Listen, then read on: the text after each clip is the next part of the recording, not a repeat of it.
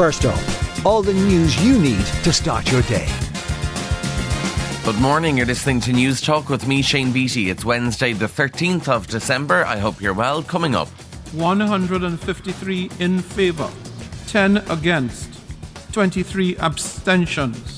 UN calls for immediate humanitarian ceasefire in Gaza, and retailers dealing with the tsunami of shoplifting cases. Plus we'll have all the other news making the headlines and the latest in sport and entertainment.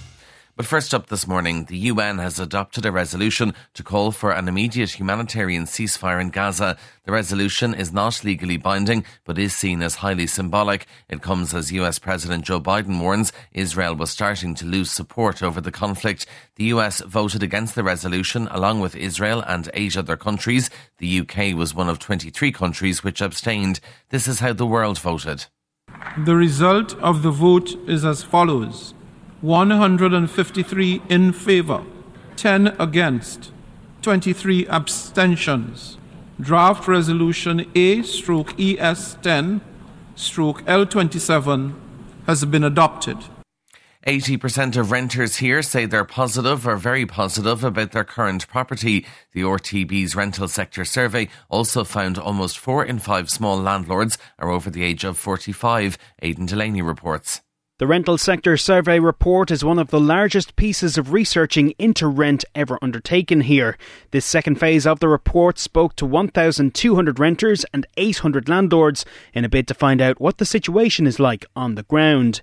Overall, researchers found a mostly positive situation on both sides, with 83% of renters saying they're happy with their living conditions, while 90% of landlords stated that they were very positive or positive about their tenants. However, renters do say that they're now paying more for their properties.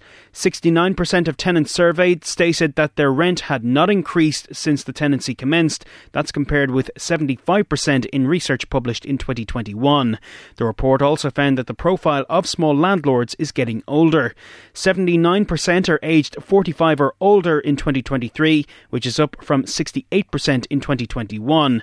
Meanwhile, the average length of time that they were a landlord was 12.38 years, up from 10.32 years in research published 2 years ago. Climate negotiators in Dubai have published a draft of the COP28 climate deal with no mention of phasing out fossil fuels. Instead, it calls on members to transition away from them. The word oil does not appear in the text. The draft agreement says nations should accelerate efforts to phase out coal power and reduce greenhouse gas emissions. The average motor insurance premium last year cost a driver €568, down 7% on 2021. That's one of the findings from the private motor insurance report from the Central Bank, which is being published today. The total earned premium for private motor insurance in 2022 was €1.3 billion, with the industry reporting a 12% profit. Head of Statistics at the Central Bank, Jean Cassidy, outlines some of the other major findings. Claims costs have increased and have returned to pre-COVID levels, but the composition of claims is different. Damage claims are now a larger component of the overall claims cost. Both the number of damage claims and their average cost have increased. Injury claims, on the other hand, have not yet returned to pre-COVID levels, and their average cost has remained relatively stable. 1 in 2 homeowners leave the lights on to keep burglars away. Almost half light up the house when they're on holiday. 40% meanwhile get their neighbours to look in, and 12% leave clothes hanging on the line. That's according to a new report from People Insurance. Paul Walsh from People says there's a range of tricks for keeping thieves away over Christmas.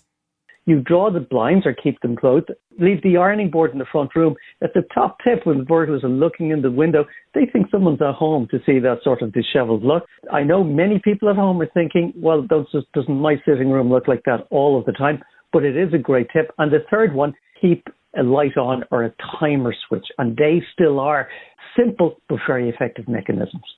In entertainment news, one of the stars of the US comedy series Brooklyn Nine-Nine has died. Andre Braugher starred as Captain Raymond Holt on the show. His publicist confirmed his death on Monday at the age of 61 following a brief illness. And in sport, in soccer, the FAI will go before the Oireachtas Sport Committee today, hoping to show how the organisation has improved since John Delaney's departure. The association, led by CEO Jonathan Hill, will face questions about recent governance issues, including a row over Mr Hill's pay. It comes following Saturday's EGM, which confirmed 42% of the board's representatives representation will be female in a move which avoided a loss in state funding.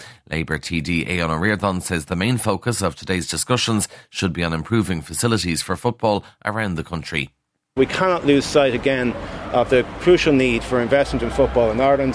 Their infrastructural deficit report, what they've outlined, what they need, the fact that this country still has too many clubs that can't basically host an under-14 girls match, and we're pretending to be in the position to host Euro 2028. And that is First Up for this morning. Please start your day with us again here tomorrow. In the meantime, you can check out all the news you need on newstalk.com.